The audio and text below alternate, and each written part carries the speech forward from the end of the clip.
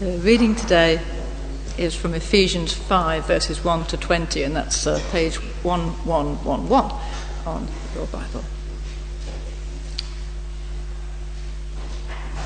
Follow God's example, therefore, as dearly loved children, and live a life of love, just as Christ loved us and gave himself up for us as a fragrant offering and sacrifice to God. But among you there must not be even a hint of sexual immorality, or of any kind of impurity, or of greed, because these are improper for the Lord's people. Nor should there be obscenity, foolish talk, or coarse joking, which are out of place, but rather thanksgiving. For of this you can be sure: no immoral, impure, or greedy person, such a person is an idolater, has any inheritance in the kingdom of Christ and of God. Let no one deceive you with empty words, for because of such things God's wrath comes on those who are disobedient. Therefore do not be partners with them. For you were once darkness, but now you are light in the Lord. Live as children of light. For the fruit of the light consists in all goodness, righteousness, and truth. And find out what pleases the Lord. Have nothing to do with the fruitless deeds of darkness, but rather expose them. It is shameful even to mention what the disobedient do in secret. But everything is exposed by the light becomes visible, and everything that is illuminated becomes a light. This is why it is said, "Wake up, sleeper, rise from the dead, and Christ will shine on you." Be very careful then how you live, not as unwise, but as wise, making the most of every opportunity, because the days are evil. Therefore do not be foolish, but understand what the Lord's will is. Do not get drunk on wine, which leads to debauchery. Instead, be filled with the Spirit, speaking to one another with psalms, hymns, and songs from the Spirit. Sing and make music from your heart to the Lord. This is the word of the Lord.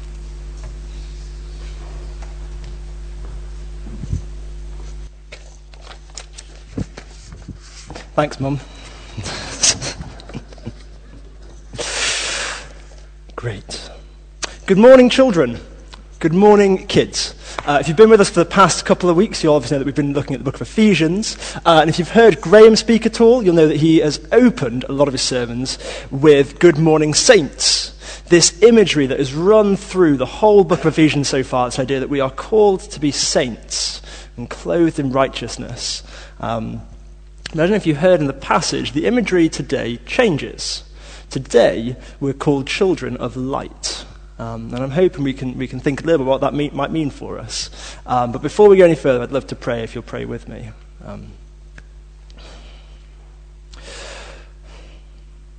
Heavenly Father, I pray you would speak to us and meet with us this morning. In this place, it might be your dwelling. Let the words I speak, might they be your words. Amen. Amen. Great. So as we say, as the past weeks, we've been looking at Ephesians. And I don't know if you heard the reading particularly. I'd encourage you to open it in your Bibles, because we're going to be going through it quite systematically. But Paul is laying it on thick here. If you were here last week, you know that he sort of starts talking about things that are not becoming of God's people.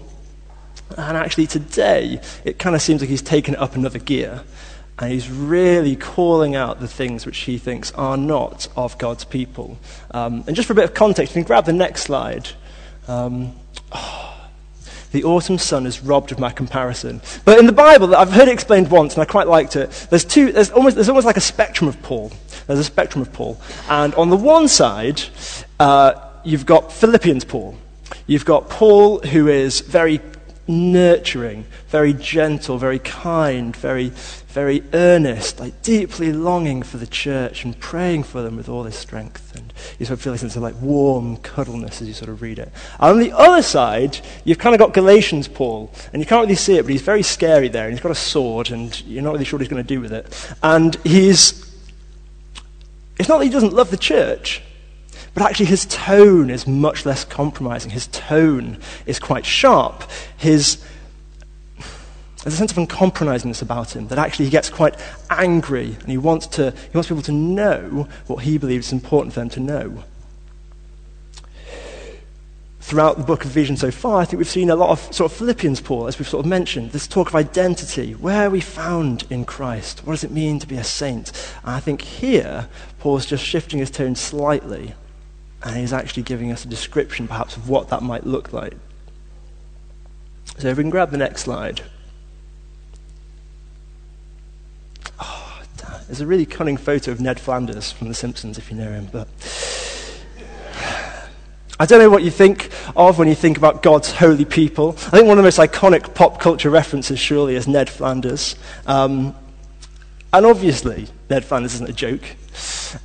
He's not a perfect Christian by any means. But what I think's interesting and that I get from him is there is a sense of uncompromisingness about him. That actually, whether you think he's being overzealous or whatever, actually there's a sense that everything he does is rooted in Scripture, or it's rooted in the love for the Lord. Now, you can tell it's reading too much into it. It probably is. But I hope you get that in mind as we look through this. Because I think Paul's pretty explicit here in what he expects from believers. I'll read it again. Follow God's example, therefore, as dearly loved children, and walk in the way of love, just as Christ loved us and gave himself up for us as a fragrant offering and sacrifice to God. But among you there must not be even a hint of sexual immorality, or of any kind of impurity, or of greed, because these are improper for God's holy people. Nor should there be obscenity, foolish talk, or coarse joking, which are out of place, but rather thanksgiving. For of this you can be sure, no immoral, impure, or greedy person, such a person as an idolater, has any inheritance in the kingdom and of Christ and of God. Let no one deceive you with empty words, for because of such things God's wrath comes to those who are disobedient. Therefore do not with partners for them. I don't know if any of that struck you. I've been reading it for quite a lot over the last week, and it struck me quite a lot. There's a wide, straight, obviously it's not an exhaustive list of things that are wrong, but I think what Paul is trying to say is that there's no room for compromise in the Christian life. There's no room for settling for anything less than that which is wholly pure and wholly honouring God. I think what Paul is trying to say, there's no room in the Christian life for sexual immorality. What's more than that, he says there's no room for even a hint of it. That means it's not even what you're doing, it's what it looks like. Paul is setting this bar so high, saying there's no room for impurity. There's no room for causing others to stumble. There's no room for greed. There's no room for obscenities. No room for offending people unjustly. There's no room for foolish talk and saying things you don't mean. There's no room for coarse joking that might upset others. There's no room for disobedience. There's no room for saying my way, not his way.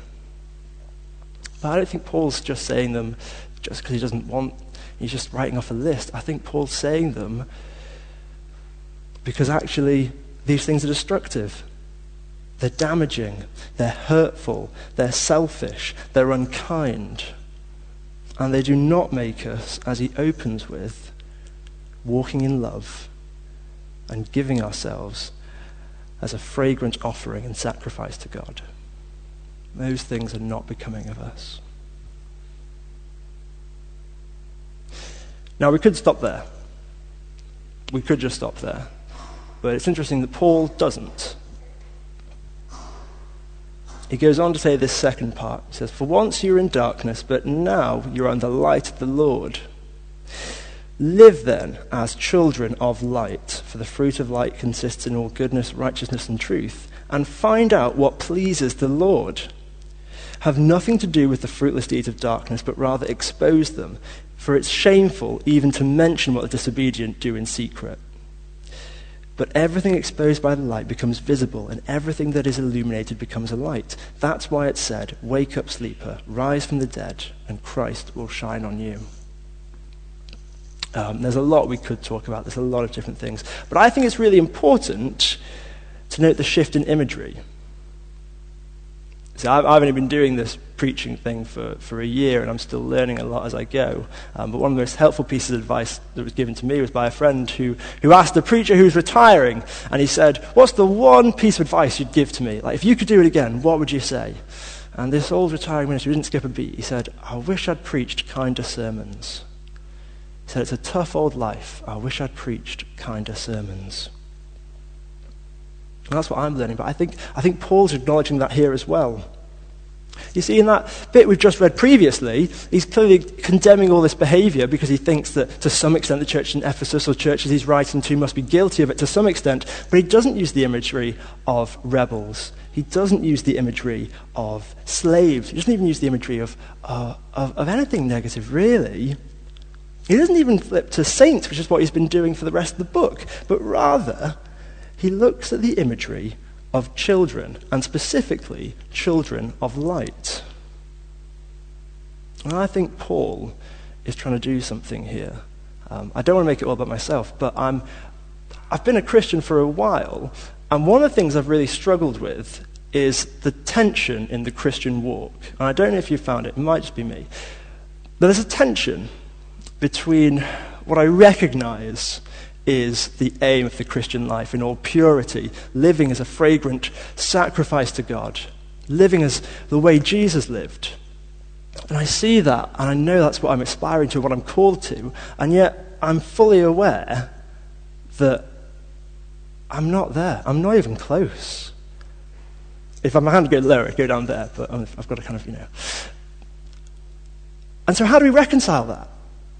It's a little bit, I suppose, like what Amy was saying about this idea of we've got to run the race before we run it. There's elements of that in it that, we're already justified. But I've always found it difficult. I'm meant to be striving for this, but I'm not sure I'm ever going to get there. In fact, I'm pretty sure I won't. Not this side of the new creation anyway. And if that makes sense, if you ever experienced that, I think Paul's trying to speak into that. And he's trying to reconcile the two by saying, remember that you're children. What is a child of light? What does he mean when he says a child of light?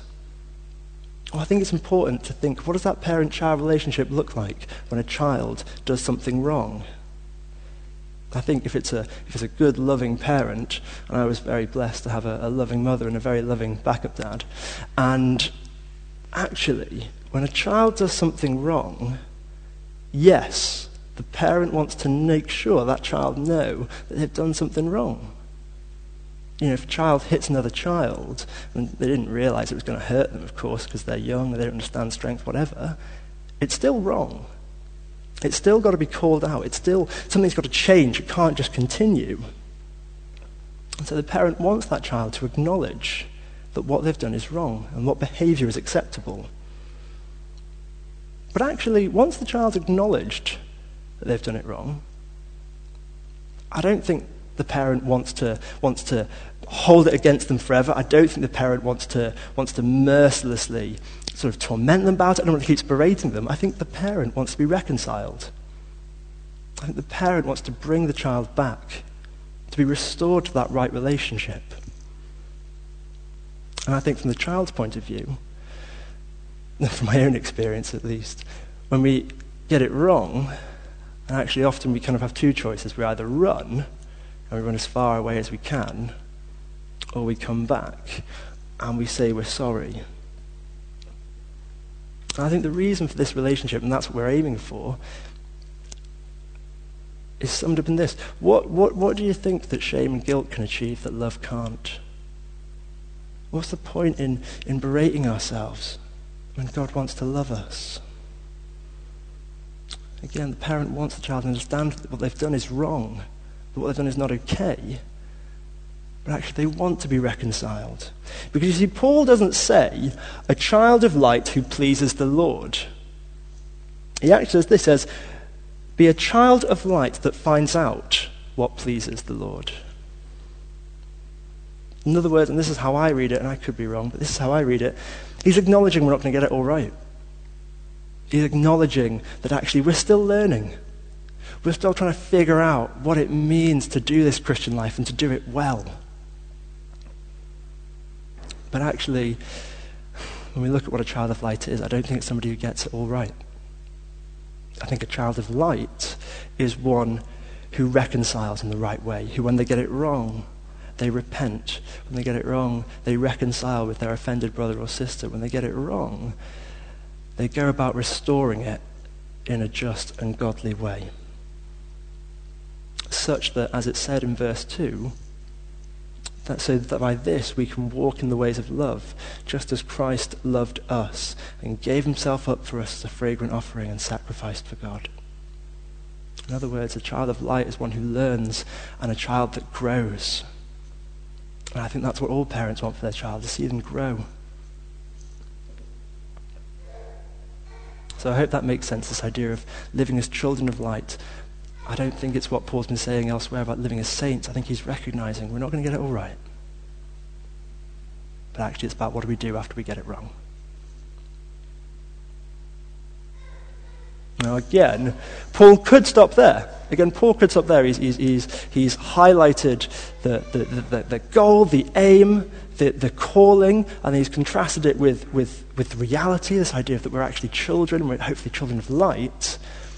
Then he goes on, and we get the last slide. No. Oh, well. If you see the sort of broad shoulders of B.A. Baracus, and anyway. Paul doesn't stop there, actually. You see, if Paul's viewing us as children, if he's using this imagery, he kind of follows it on, and he gives us a warning, and he gives us some advice. He says that be very careful then how you live, particularly because the days are evil. I think he's acknowledging again here that actually the Christian walk isn't easy. That actually the things that swirl around us, they're not necessarily for us. In fact, a lot of the time I think they're against us. And I think some people, I've heard it said before anyway, people look back at, whenever it was, when perhaps Christendom was more of a thing in this country, people went to church, whenever people sort of say, oh, well, it was easier being a Christian then. I'm sure there were things that were easy, but I'm equally, those times weren't great. There was so much wealth inequality. There was so much injustice. I'm not convinced it was much easier to be a Christian then. I also remember when I was a student, we were at a student weekend away, and we had a speaker who was preaching on sort of studenty stuff, and then stopped and said, just so you guys are aware, it is difficult being a Christian at university. It doesn't get much easier, just to let you know. And I was like, oh, great. But actually it's hard. That's why we need to keep learning. The phrase, the days are evil, I think it conjures something of that sense that actually there's something there that's trying to trip us up. I think the devil is actively against us. And I don't think that is a cause for fear, but I think it is a cause to take this seriously. And so after the warning, Paul kind of gives some advice. He says, don't be foolish. He says, that's not what the Lord wants for you. Don't be foolish, but rather understand what the Lord's will is. If you want to know what being foolish is and what you shouldn't be, there's a whole book in the Old Testament, Proverbs, that talks about fools a lot. Again, for my own part, my foolish thing was last night, if your wife is cold and you're trying to light the fire, don't try and light it with deodorant, because you'll lose a bit of your, you'll lose some of the hair on your hand. And Paul goes on again, he says, don't get drunk with wine. He says, don't get drunk in wine, but rather be filled with the Spirit.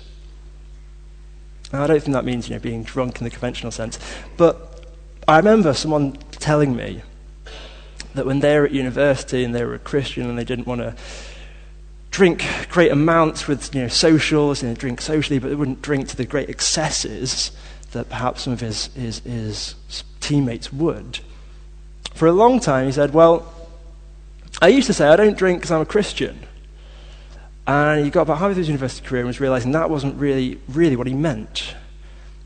And so he started changing it. He started saying, I don't drink because I think I've found something better. I think I've found something better.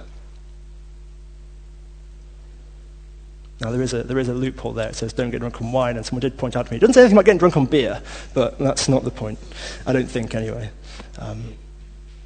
And lastly, Paul gives us a final imploration. He sort of goes, well, rather than all of this, speak to one another with psalms, hymns, and songs from the Spirit. Sing and make music from your heart to the Lord, always giving the thanks to God the Father for everything in the name of our Lord Jesus. I don't think Paul's asking us to be happy all the time here. All of these things, they're choices. They're choices about perhaps what we listen to, or they're choices about how we relate to one another. Perhaps they're choices about where we put our thankfulness. Do we acknowledge that everything we have is actually from God?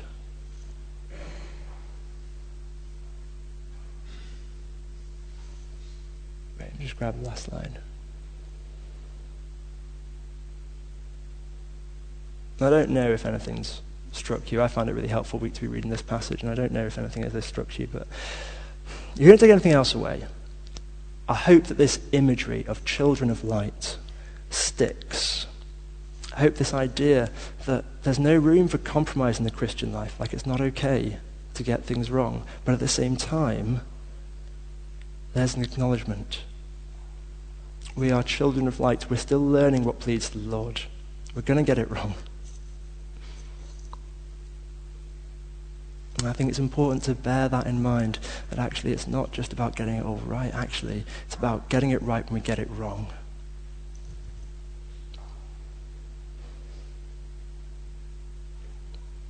And I think the reason that we're able to be children of light is actually by the grace of Jesus that we've talked about for all these, past few weeks. And if you've not been with us, I encourage you to read the first book of Ephesians, because constantly it talks about this identity that's been claimed for us in Christ. And I think that's what enables us to have this relationship, this tension, is the grace of Jesus.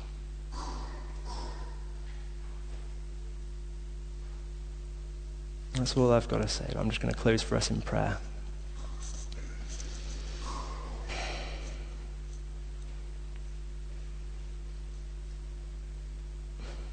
Heavenly Father, as we read your word and we hear it alive and speaking to us, I pray that we wouldn't lose that imagery of being children of light.